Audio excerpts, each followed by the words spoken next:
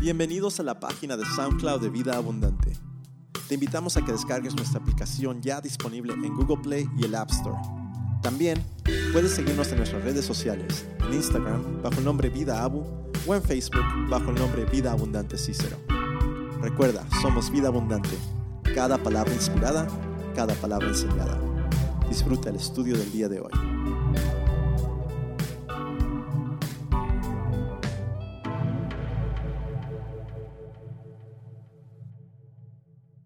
Hemos comenzado un estudio verso por verso del libro del profeta Oseas. Te invitamos a ser parte de esta jornada con nosotros. Oseas capítulo 8. Ya casi estamos más de la mitad por terminar el libro de Oseas. Y yo sé que a veces parece que estamos hablando del mismo tema. Pero recuerden, yo no escribí la Biblia. La escribió Dios. Y Él enfatiza cosas en su palabra para demostrarnos a nosotros ejemplos a seguir o a no seguir. Y en el capítulo 8, es muy interesante, el capítulo 8 es como el punto de enfoque donde la acusación que Dios le ha dado a Israel y a su gente llega a un final.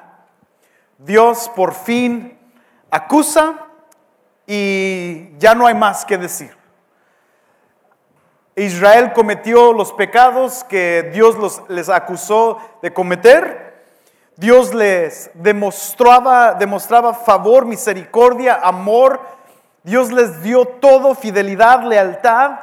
Y aún así, Israel y luego Judá empezaron a serles infiel a Dios, y hasta aquí llegó el momento crucial en la historia de Israel donde la ira de Dios se demuestra sobre de ellos. Ya no hay más que decir al respecto en este capítulo cuando Dios lo cierra. Ya no hay más acusaciones, ya no hay más ejemplos que decir, sino que ahora la ira de Dios se suelta sobre su gente.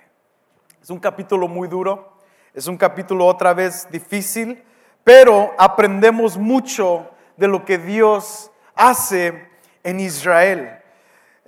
Este capítulo lo vamos a dividir en 3 partes.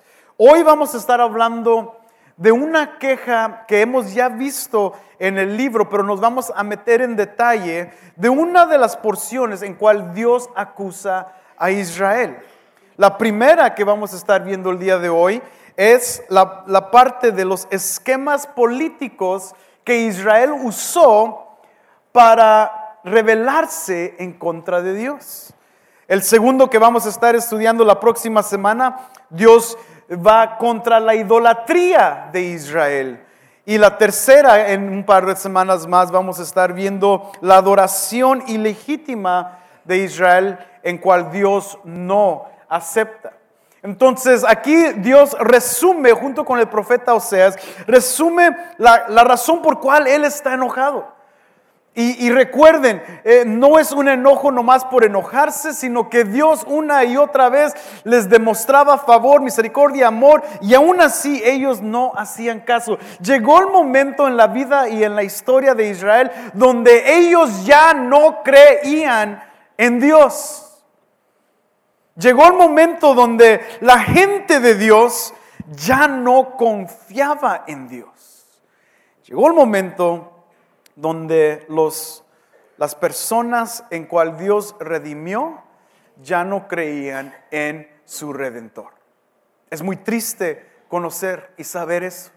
Es muy triste conocer que personas que vivían debajo la sombra del Omnipotente, personas que vivían, que crecieron generación tras generación con el favor de Dios con ellos, personas que crecieron debajo la presencia de Dios, han llegado a una conclusión en su vida que Dios ya no existe. Es tiempo de buscar otras alternativas. Y por eso Dios les da su última exhortación y viene con juicio. Cuando estudiamos esto, me pone triste, no solo porque lo veo en el pueblo de Israel, pero tiempo y tiempo otra vez lo veo en la iglesia. Personas llegan a un punto en su vida donde ya no creen en Dios. Donde Dios no fue lo que ellos esperaban. Jesús no proveyó las promesas que ellos tanto anhelaban. Dios no los sanó, Dios no les demostró favor, Dios no hizo algo que ellos tanto anhelaban. Y llega el momento en la vida de una persona donde ellos ya se olvidan de Dios. Es triste. Empiezan a confiar en otras cosas y en otras alternativas. Yo me pongo muy triste porque lo veo con muchos de sus hijos, con muchos de la generación de ahorita de 21, de 20, 21, 22 años en la universidad, siendo atacados en su mente que la palabra que ellos recibieron de niños cuando estaban en la escuela dominical son simplemente fábulas. Y llegan ellos a conocer un poco más y se alejan de Dios. No ven cambio en papá ni mamá. La casa está despedazada porque van a la iglesia pero no hay cambio. Van a la iglesia pero realmente lo que hablamos la semana pasada, no hay un verdadero arrepentimiento con papá y mamá. De hecho, por eso tenemos que desarrollar talleres como el que vamos a estar haciendo este miércoles para educar a los padres en esa área, porque no les importa lo que sus hijos están haciendo a veces. No les importa su vida espiritual en la palabra, menos lo que sus hijos van a estar haciendo, menos la vida espiritual de sus hijos. Si no nos importa la vida espiritual de nosotros, ¿cómo les va a importar la vida espiritual de nuestros hijos? Y los hijos ven que papá y mamá no cambian, se siguen gritando, se siguen diciendo cosas feas, papá y mamá se divorcian y aún están en la iglesia, papá y mamá están buscando muchas otras en drogas, en alcoholismo, pero todavía van a la iglesia y llega el momento donde sus hijos ya como que dicen, ya, pues ¿esto qué? Esto no es nada. Vida Abundante en Cícero es un edificio nomás donde le sacan el dinero a la gente. Es todo, that's all it is. Es es una escama de pirámide. Y ya no creen en Dios. Y se van y viven su vida dependiendo de otras alternativas que traen consuelo por un momento, pero los llevan a la perdición. Hay que orar por sus hijos. Hay que orar por ustedes. Hay que orar por nosotros. Hay que buscar de Dios. Hay que rendirnos delante de Dios y buscarle con nuestro corazón y pedir perdón y buscar su justicia. Y es por eso que esto es un tópico triste, porque vemos la primera área en cual Dios se enfoca con Israel. Lo estudiamos hace un par de semanas atrás, pero el versículo 4 del capítulo 8, la semana pasada cerramos los primeros 3 versículos del capítulo 8. Hoy iniciamos en el versículo 4. La primera parte del versículo 4 dice: ellos han puesto reyes, pero no escogidos por mí. Han nombrado príncipes, pero sin saberlo yo. El liderazgo de Israel ha dependido solamente de sus esquemas. El liderazgo de Israel ha sido puesto sobre su entendimiento. En muchos casos los mismos reyes mataban a otro rey para llegar al reinado. Reyes puestos por gente y no por Dios. Líderes que iban a dirigir a un pueblo que Dios no puso y no fue consultado en hacerlo.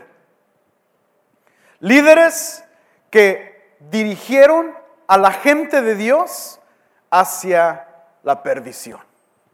Por eso Dios dice: estos líderes yo no los conocí, estos reyes yo no los conocí, salieron defectuosos porque yo no los puse, los puso la gente. La gente dijo: podemos hacerlo nosotros. Nosotros tenemos la inteligencia suficiente para mostrar que podemos avanzar con nuestro propio liderazgo y no necesitamos a Dios. Y la cosa que ellos no estaban esperando es de que estos reyes, príncipes, líderes se rebelaban en contra de Dios uno y otra vez. Estaban en completa rebelión de Dios. ¿Por qué? Porque Dios no fue el que los escogió. ¿Te recuerdas la historia de Saúl y David? Dios escoge a David, Dios no escoge a Saúl. ¿Y quién fue el que le fue desobediente? Saúl. David falló y pecó. Saúl fue desobediente. David falló y pecó y pidió perdón. Saúl siguió en su rebelión, no reconociendo al próximo ungido de Israel. Entonces, importante cuando la gente construye su plan de ataque o su plan para establecer algo fuerte en su reinado o en su vida. Cuando la gente de Israel pensó que sabían más que Dios, pusieron sus reyes y Dios dice: yo no los escogí, ni me consultaron, no son míos. Y por eso ellos llevaban a la gente a la perdición. Israel se convirtió en un centro de idolatría y no sabían la verdadera sabiduría. Y Dios viene contra ellos.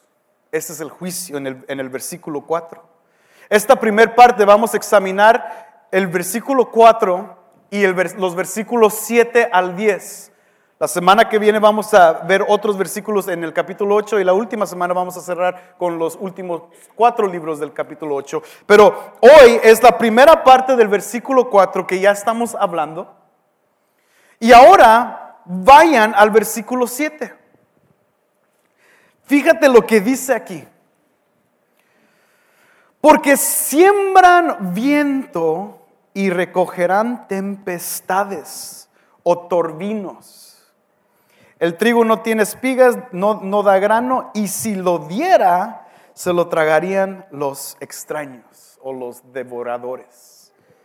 ¿Qué es lo que está diciendo el versículo 7? Aquí es el punto clave en el argumento de Dios para Israel. Siembran en el viento, o sea que invierten su tiempo, su dinero, su corazón, sus posesiones, lo invierten en alianzas ajenas. Por eso la primera parte que estamos hablando, Dios tiene el problema con Israel, porque Israel tiempo tras tiempo tras tiempo estaban aliándose con enemigos de Dios. Tenían un esquema político pensando que ellos lo sabían todo y se podían aliar con quien ellos creían y así avanzar. Y Dios decía: no, esto no es correcto. Y por eso ellos estaban sembrando en el viento pensando que todo iba a salir bien. Pero ¿qué cosechaban? Tempestades, torbellinos de devastación, de destrucción.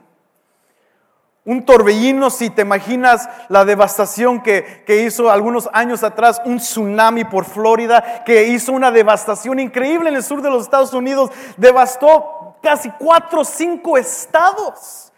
Algo fuerte. Ellos pensaban que lo que ellos estaban haciendo era invertir algo leve, sembrar en el viento. Everything's gonna be okay, nada pasa, Dios no se va a enojar.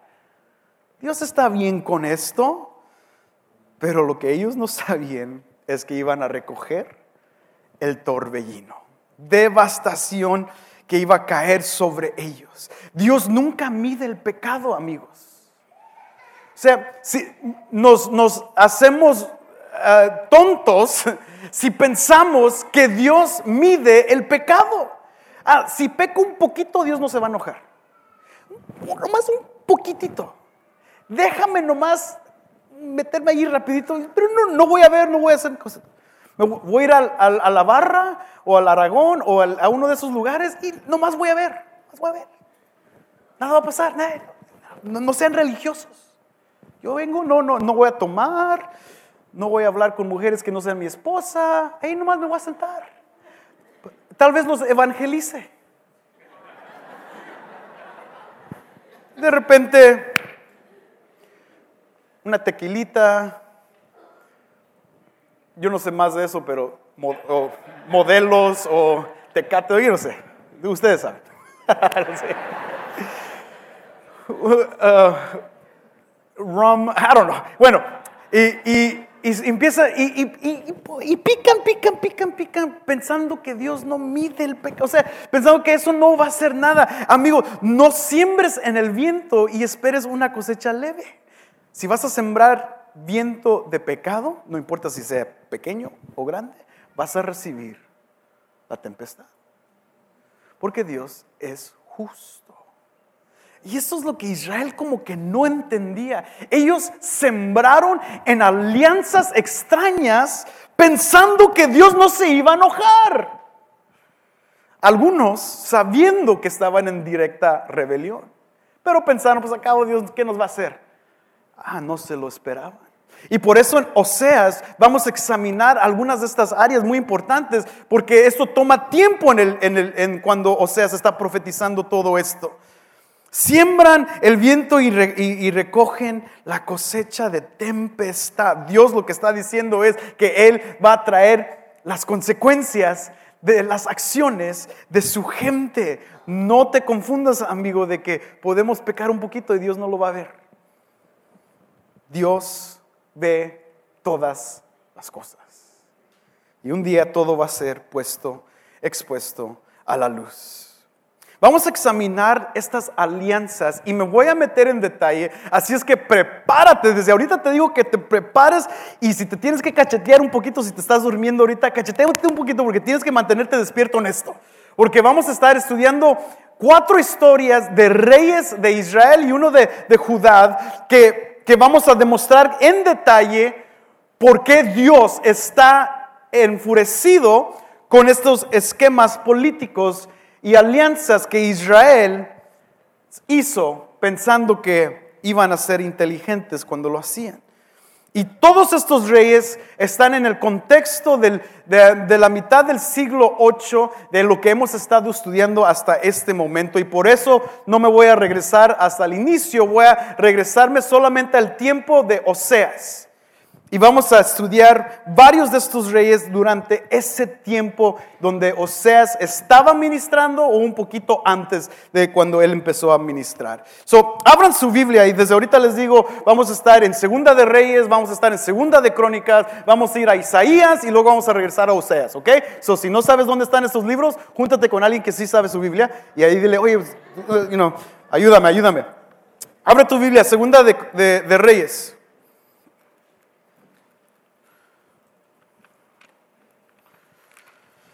Aquí vamos a ver algo muy importante. Primer rey que vamos a examinar está en el capítulo 15.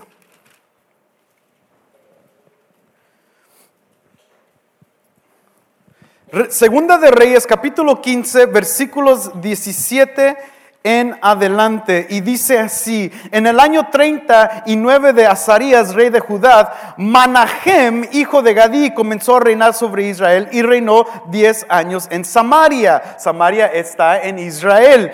El versículo 18, e hizo lo malo ante los ojos del Señor. Manahem era un rey bueno o malo. Malo, ok. Malo ante los ojos del Señor. Todos sus días no se apartó de los pecados con que Jeroboam, hijo de Nabat, hizo pecar a Israel. Jeroboam era uno de los hijos de Salomón cuando el reino se dividió. Él fue el que reinó en el norte y introdujo a Israel a pecar. Si estás en nuestro estudio del Pentateuco, ahí vas a poder estudiar esto un poco más y luego con las escrituras. Es muy importante que pongas atención. Manahem al inicio es un rey malo que hizo las cosas malas delante de Dios. El versículo el 19. Pul, rey de Asiria, vino contra el país y Manahem dio a Pul 1000 talentos de plata para que su mano estuviera con él para fortalecer el reino bajo su mando. Si estudias un poquito versículos antes, te vas a dar cuenta qué tipo de persona era Manahem. Él hace una cosa escandalosa en unos versículos antes donde mata a las madres que están esperando a bebés. Eso es terrible. Pero ese es el tipo de persona que es el rey Manahem y ahora es rey de Israel.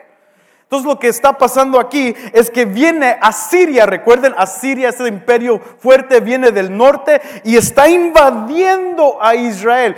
Visualícenlo, el imperio de Asiria viene sobre Israel que está en el norte y viene y ya está a punto de atacar a Israel. ¿Y qué hace Manahem? ¿Qué leímos? Manahem dice, Dios, Yahweh, Dios de los ejércitos, el que nos libró de Egipto, perdona nuestros pecados y ayúdanos en contra de nuestros enemigos. ¿Eso fue lo que hizo Manahem?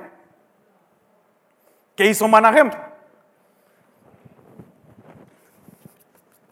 Tírale dinero, porque el dinero resuelve todos los problemas, ¿verdad? El dinero es la solución para todo. Y aquí todo lo que Él da acumula en nuestro tiempo de hoy como 30 toneladas de plata. O sea, eso es un dineral que Él recogió para dárselo al rey Pul o rey Tiglat-Pileser, que es el nombre del rey de Asiria, pero tiene el nombre aquí babilónico que es Pul, pero es el mismo. O sea, vamos a leer Tiglat en un poquito más y es el mismo rey, nomás el diferente nombre babilónico. Pero lo que hace Manahem es que se dobla y en vez de buscar ayuda en Dios, busca ayuda en el mismo rey que lo está atacando. ¡Qué tonto! ¿Cómo este rey viene a atacar? Me voy a postrar delante de él, le voy a dar dinero y tal vez me ayude. Pero la idea no le fue muy bien. En el versículo 20, entonces Manahem exigió el dinero a Israel, a todos los ricos poderosos, de cada uno 50 ciclos de plata para pagarle al rey de Asiria. Y el rey de Asiria se volvió y no se detuvo allí en el país. Lo que no sabía el rey Manahem es que si tú sigues leyendo la cronología, el rey Manahem se convierte en un estado, Israel se convierte en un estado vasal de el rey de Asiria, o sea, esclavos de Asiria, donde tienen que estar pagando tributos cada año al rey, para que el rey no los destruya. O sea, son reyes títeres de Asiria. Se dobló y no buscó a Dios. Fueron considerados vasallos, siervos y esclavos de Asiria. Ese es uno de los reyes que está viviendo un poquito antes de que inicie el ministerio de Oseas. Pero ya vemos la trayectoria iniciar en Israel. Ahora, vamos a leer unos versículos después, en el mismo capítulo, versículo 27. En el año 52 de Azarías, el rey de Judá, Peca, hijo de Remalías, comenzó a reinar sobre Israel en Samaria y reinó 20 años. Hizo lo malo ante los ojos del Señor, no se apartó de los pecados con que Jeroboam, hijo de Nabat, hizo pecar a Israel. En los días de Peca, rey de Israel, vino Tiglat-Pileser, ahí está el mismo rey, Pul y Tiglat, es el mismo. Rey de Asiria, y tomó Gihón, Abel, Janoa, Sedes, Azor, Galad, Galilea, toda la tierra de Neftalí, y los llevó cautivos a Asiria. Ok, aquí está Israel en el norte. Recuerden, Israel está en el norte, Judá está en el sur. Y en el norte, en la frontera del norte de Israel están todas estas ciudades, Galilea, Gilead. Y Asiria ya está tomando control de todas estas ciudades de Israel. Están controlando y están por iniciar un ataque completo con ellos. Peca, recibiendo los años que él tenía que pagar tributo por desde Manahem, 2 reyes antes, se enfada con Asiria y dice, yo ya no les voy a pagar a Asiria. Y Peca se regresa a Dios y dice, oh Yahweh, Dios de los ejércitos, tú has sido fiel con nosotros, con tu gente, ayúdanos a vencer a estos asirios porque están atacando tu gente. Perdona nuestros pecados y nuestras iniquidades, vamos, ayúdanos a vencer a Asiria. ¿Hace eso Peca? No. porque de hecho leímos desde el inicio, hizo lo malo delante los ojos de Dios. ¿Y qué hace Peca? Fíjate lo que ingenió. Se junta con Siria, otra nación pagana, idólatra, y Peca piensa, viene contra nosotros un país pagano, pues hay que juntarnos con otro país pagano para ganarle al país pagano. Tal vez funcione. Recuerde, Dios puso estos líderes. Ellos se pusieron o la gente los puso. No fueron escogidos por Dios. Y ya estamos viendo obviamente por qué no fueron escogidos por Dios. Peca dice, pues hay que juntarnos. Hey Siria, échame la mano. Y pues Judá, pues éntrale tú también para ayudarnos a pelear contra Siria. Judá dice, no le voy a entrar. Entonces Peca se enoja con Judá. Recuerda, Peca es el rey de Israel, no se confundan. Peca se enoja contra Judá y dice, bueno, antes de atacar a Siria, entonces te vamos a atacar a ti. Y recuerda, Israel y Judá son gente de Dios. El reino se dividió, pero son considerados el pueblo de Dios. Entonces Peca tiene una alianza con Siria y ahora ellos van en contra de la gente de Dios. ¿Quién está reinando en Judá mientras que esto está pasando? Pues vamos a leer. Vayan al Segunda de Crónicas. Les dije que íbamos a usar la Biblia. Segunda de Crónicas, capítulo 28. Versículo 1. Acaz tenía 20 años cuando comenzó a reinar y reinó 16 años en Jerusalén. Ese es el pueblo del sur, Judá.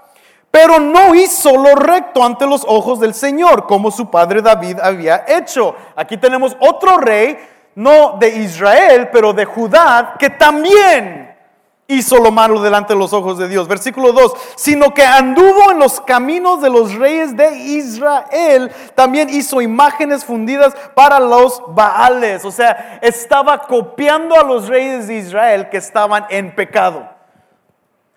Querían un ejemplo, pues hay que seguir a Israel porque están en contra de Dios. Qué buena idea y qué buen ejemplo.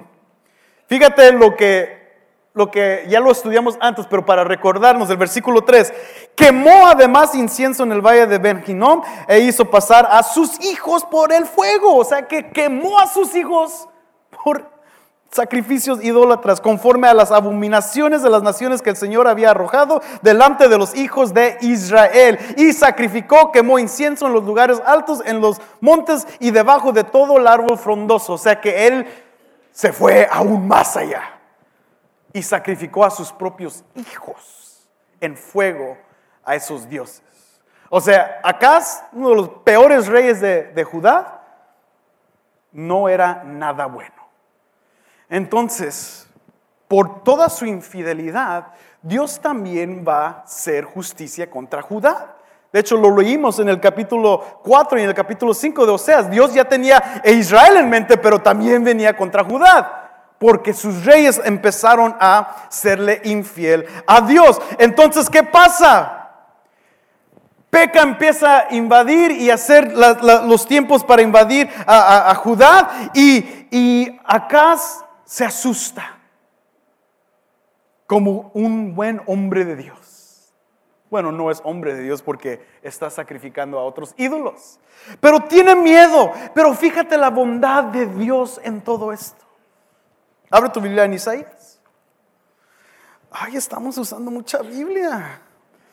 Mi propósito es tratar de que no me veas, más bien que tus ojos estén en las escrituras. Es mejor para mí que tus ojos estén viendo y leyendo la palabra de Dios. Capítulo 7 de Isaías. Y aconteció que en los días de Acaz, hijo de Jotam, hijo de Usías, rey de Judá, subió Resín, rey de Aram, con Peca, hijo de Remalías, rey de Israel, a Jerusalén para combatir contra ella, pero no pudieron tomarla. Versículo 2. Y se dio aviso en la casa de David diciendo: los arameos han acampado en Efraín. Y se estremeció el corazón del rey y el corazón de su pueblo como se estremecen los árboles del bosque ante el viento. Entonces el Señor dijo a Isaías, aquí está el profeta Isaías en el versículo 3: sal ahora al encuentro de Acaz tu hijo, tú y tu hijo Sear, al extremo del acueducto del estanque superior en la calzada del campo de Batarno, y dile: estate alerta y ten calma. ¿Qué le dice a Isaías? Estate alerta and relax. Take it easy, relax.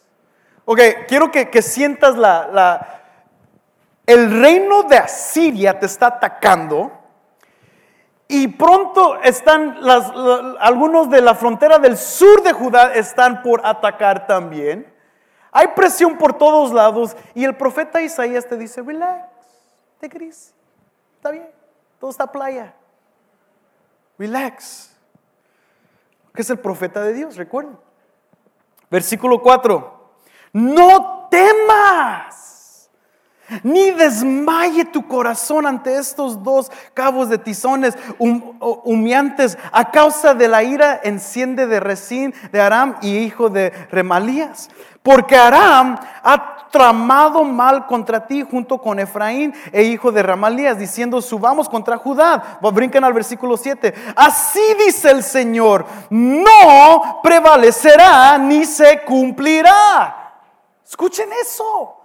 No prevalecerá ni se cumplirá. Aquí están dos profecías que el profeta Isaías le da a Acaz, uno de los peores reyes de Judá, y aquí vemos la gracia de Dios con su palabra viniendo para traer calma al pueblo de Dios, y le dice: relájense, no tengan miedo, porque esto no va a prevalecer. Y luego dice en el versículo 8: porque la cabeza de Aram es Damasco y la cabeza de Damasco es Rezín. El versículo 9: y la cabeza de Efraín es Samaria o Israel, y la cabeza de Samaria es el hijo de Remalías, que es Peca, que ya estudiamos él. Si no creéis, de cierto no permaneceréis. Dios está diciendo que él iba a destruir a Israel. Entonces Isaías, con la palabra de Dios, está trayendo paz al pueblo de Judá. No teman, no desmayen. Dios se va a encargar de toda la situación. Take it easy. Qué padre poder tener profetas que demuestran la palabra de Dios. La palabra es dada en los tiempos más difíciles de las vidas. El problema es que ahora tenemos la palabra de Dios, pero vivimos así. Cuando la palabra de Dios en nuestras vidas debe de estar así. Y lo que pasa es que no escuchamos esas palabras porque estamos así. Y Dios dice: ya te he dado la palabra, calma, yo estoy contigo. Acaz, ¿qué hace? ¿Qué hace este rey Acaz? Muchos de nosotros diríamos: Acaz escucha eso del profeta Isaías y dice: thank you, gracias Dios, eres fiel, eres bueno, para siempre, perdóname por todos mis pecados, perdona, ya voy a tumbar todos los ídolos que hice, voy a tumbar todos los altares que levanté, perdóname Dios, porque tú estás conmigo, ya sé que tú nos vas a ayudar, gracias por afirmarlo, pensé que lo ibas a hacer, pero no estaba seguro que lo ibas a hacer, pero ahora llegó el profeta Isaías y sí lo vas a hacer, ok, gracias. No lo hizo. ¿Qué hace Acaz? Debajo de la presión de lo que está sucediendo en el norte y el sur, fíjate lo que hace. Regresen a Segunda de Crónicas.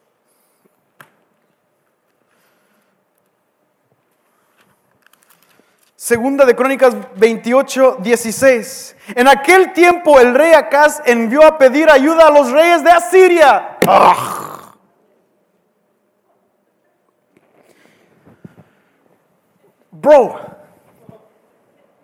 Bro. el hombre de Dios, Isaías, o sea, este es mega Isaías.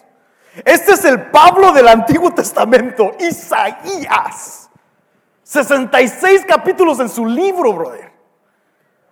Pero acaba de venir el hombre de Dios y te acaba de decir que Dios está contigo, que no te afanes, que no te arrugues, que te enfoques en esto. Está bien, déjalo, cálmate, toma paz, descansa en Dios. Te acaba de decir el hombre de Dios que todo está bien.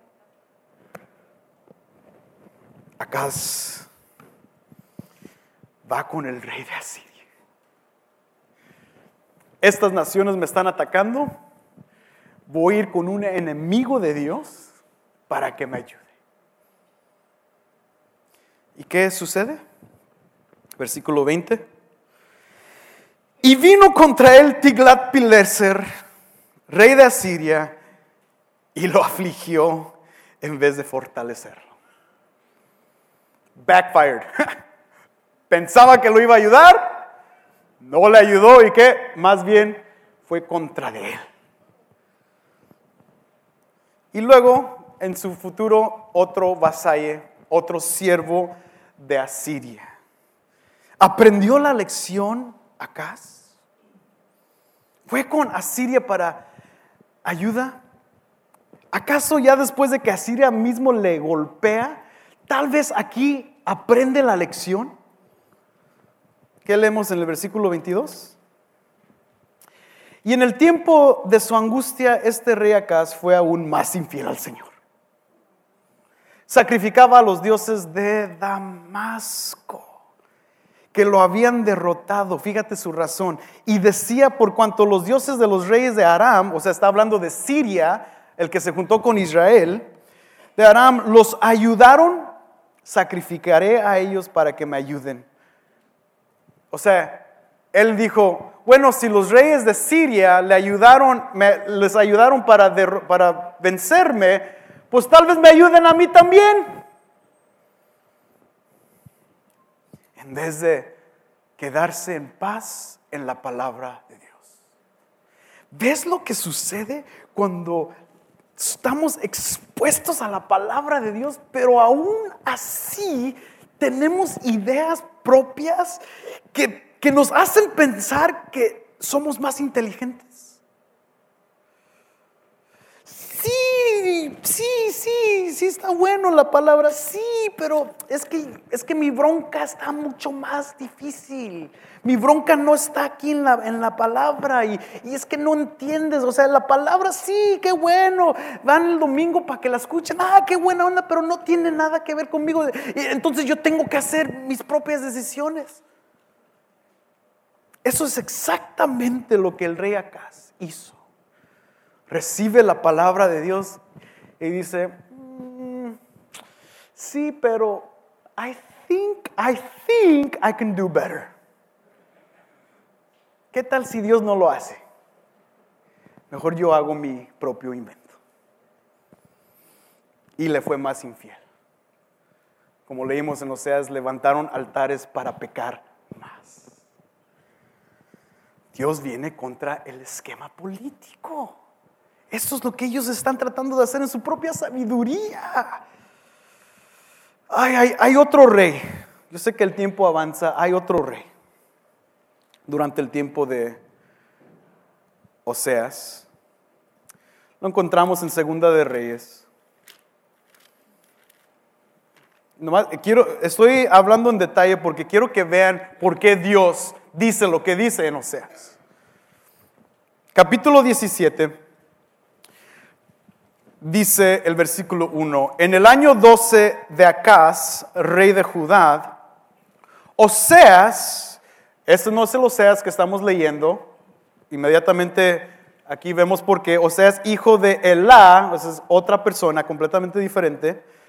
Oseas hijo de Elá comenzó a reinar sobre Israel en Samaria y reinó 9 años, e hizo lo malo ante los ojos del Señor, aunque no como los reyes de Israel que habían sido antes de él. O sea, lo que está diciendo aquí la palabra es, fue malo, pero no tan malo. Pero aún fue malo. Hizo lo malo ante los ojos del Señor en el versículo 2, versículo 3, subió contra Salmanasar, rey de Asiria, y Oseas fue hecho su siervo y le pagaba tributo. Aquí tenemos otro rey que Dios nos coge, que sube con el rey de Asiria. En este caso ya no es Tiglat-Pileser, ahora es Salmanasar, y le rinde tributo. Pero llega el momento que se enfada. ¿Por qué le tengo que estar dando mi dinero cada año? Y fíjate lo que hace. Se arrepiente y busca de Dios. Dobla sus rodillas y dice: Dios, perdónanos por pecar delante de ti, por ir con estas naciones paganas. Perdónanos por estar pensando que podíamos lograr nuestra independencia solos. Perdónanos, Dios, perdón. Y convocó una asamblea de ayuno y de oración y puso a toda la gente a orar, y se arrepintieron todo el pueblo por estar pagándole tributo a falsos reyes, a falsos dioses y a falsas naciones. Eso es lo que hizo Oseas. Bueno, pues como vemos el patrón, hay que leer lo que hizo, y lo leemos en el versículo 3. El versículo 4. Pero el rey de Asiria descubrió una conspiración de Oseas, quien había enviado mensajeros a So, rey, ¿de dónde? ¿De dónde? Escuchen lo que, ¿rey de dónde? Oseas regresa a Egipto. ¿Quién fue la primera nación que los esclavizó? Y tú dices, like, come on. No es posible que vayas con otra nación de donde fuiste primeramente esclavizados para pedir ayuda. No puede, o sea, come on, no hay lógica en esto. Pero esos son los pensamientos de personas que piensan que saben más que Dios. Fue con Egipto y no había pagado tributo al rey de Asiria como había hecho año tras año. Por tanto, el rey de Asiria lo detuvo y lo encadenó en la cárcel. Pero peor, porque la profecía de Isaías sí se cumplió. Oseas fue el rey que fue matado por el hijo de Salmanasar, que se llama Sargón el segundo. Fue matado, y la capital de Israel, Samaria, cae bajo Asiria. Ya no hay más tierra santa. Cae en el año 722, delante del reinado de Oseas, y la gente ya no tiene terreno, ya no hay más tierra. ¿Qué es lo que deberían de haber estado haciendo? Es muy claro lo que dice, si regresamos a Oseas. Fíjate nomás para leer rápidamente. En Oseas leemos lo que ellos deberían de estar haciendo. En el capítulo 10, bueno, regresemos al capítulo 8. Miren el versículo 8. Israel ha sido devorado. Ahí está el cumplimiento de la profecía de Isaías en el capítulo 7. Israel ha sido devorado, ahora están entre las naciones como vasija que nadie se deleita. ¿Escucharon? Fueron vasallos, fueron vasijas en las manos de los reyes de Asiria, pero ahora están tan derrotados que ni sirven para nada. Versículo 9, porque ellos han subido a Asiria como asnos, monte solitario. Efraín alquiló amantes, aunque alquilen aliados entre las naciones, ahora los juntaré y comenzarán a debilitarse a causa de la carga del rey, de los reyes y los príncipes. O sea que ya llegó su devastación. ¿Qué es lo que deberían de haber estado haciendo? El capítulo 10 nos lo dice. Vayan ahí al capítulo 10 de Oseas, versículo 12. Sembrar para vosotros según la justicia. ¿En qué estaban sembrando? En el viento, en alianzas de falsas naciones. Y es claro, sembrar para vosotros según la justicia, segad conforme a la misericordia. Ellos deberían de estar sembrando justicia y cosechando misericordia. Más allá, el capítulo 12, el versículo 1 dice: Efraín se alimenta de viento y persigue sin cesar al solano, multiplica la mentira y la violencia, hacen además pacto con Asiria y el aceite es llevado a Egipto. Ellos necesitaban estar sembrando justicia, pero estaban sembrando en el viento y Dios trae devastación a través de este viento.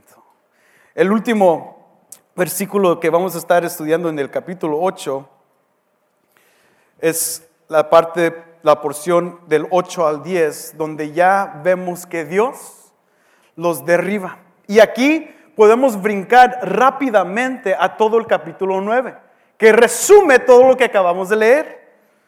No lo vamos a leer todo, pero vamos a ponerlo ahí. El capítulo 9, los primeros 2 versículos, anoten esto: ya no hay gozo en Israel. ¿Recuerdan todas las fiestas y todo el deleite que se deleitaban en los dones que tenía en Israel? Las fiestas, las lunas nuevas, estaban deleitándose, pero ya no hay gozo. Versículos 3 al 6. Ahora hay exilio. ¿Qué dice el versículo 3? No permanecerán en la tierra del Señor, sino que Efraín volverá a Egipto y en Asiria comerán cosas inmundas. Ya no hay tierra. De hecho, desde ahorita todo ese lado de Israel, o sea, ya jamás tienen ese lugar. En todos estos años después, 600, casi 1000 años después, ellos ya no están en su tierra. Siria los convirtió en esclavos. Asiria fue su nuevo Egipto. Y pensaban que ellos los iba a ayudar. Se enojan, fíjate la devastación que siente Israel en el capítulo 10.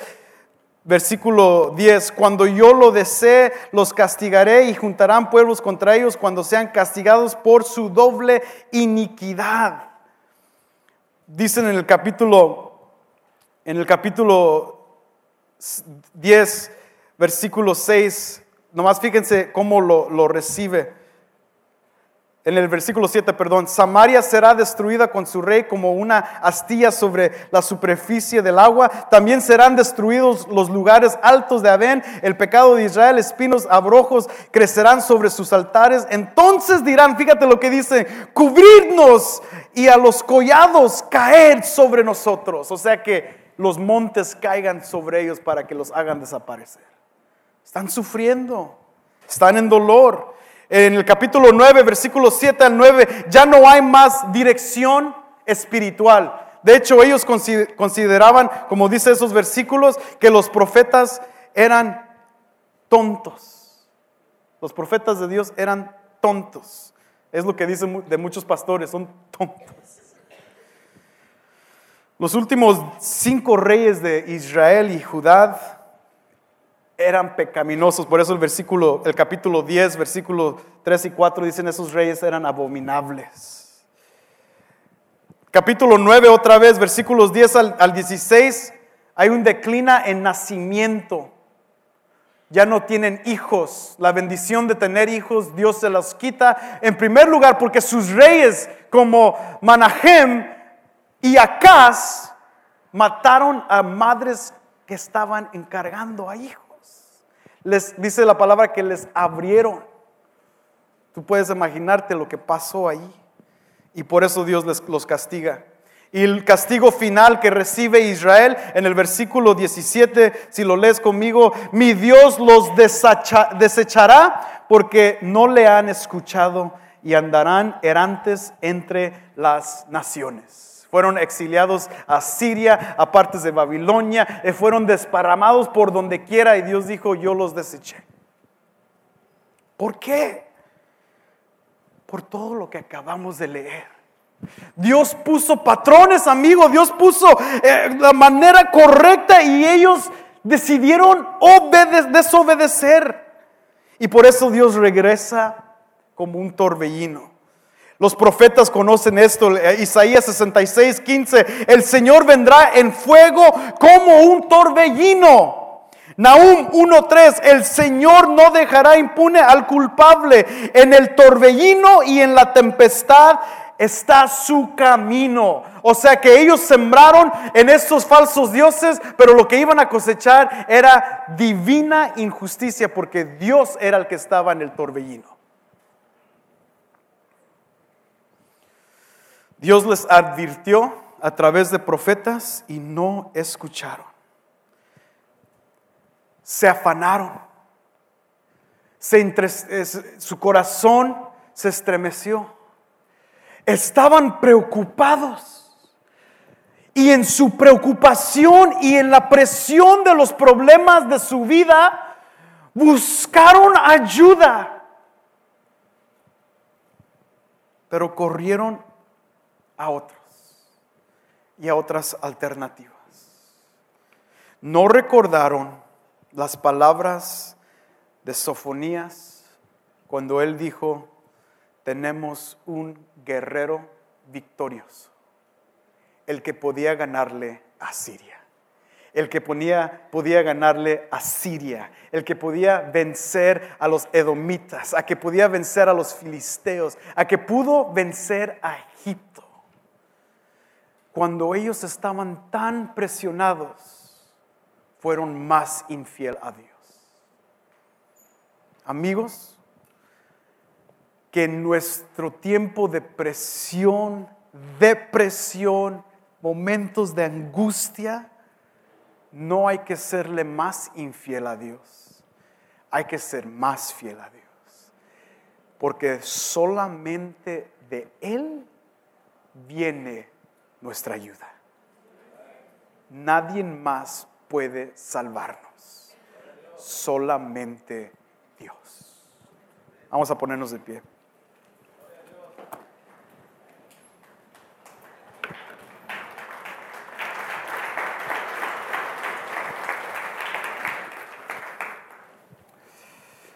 Siempre recuerda que Dios está en su trono y Él reina bien. Vamos a orar. Padre, otra vez gracias por estos tiempos que pasamos en tu palabra.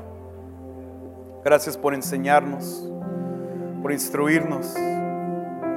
Y Padre, sí, confiamos en un Dios que reina por toda la eternidad.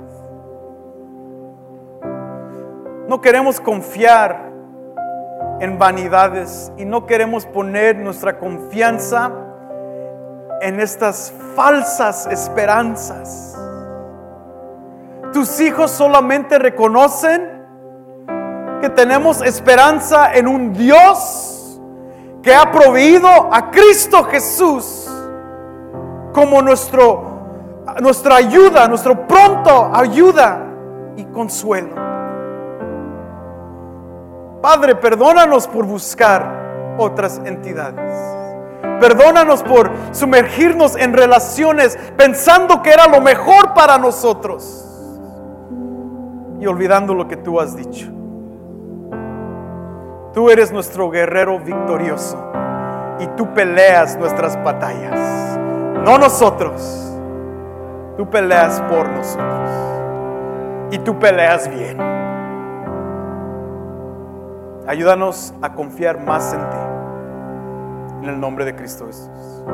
Todos dicen amén.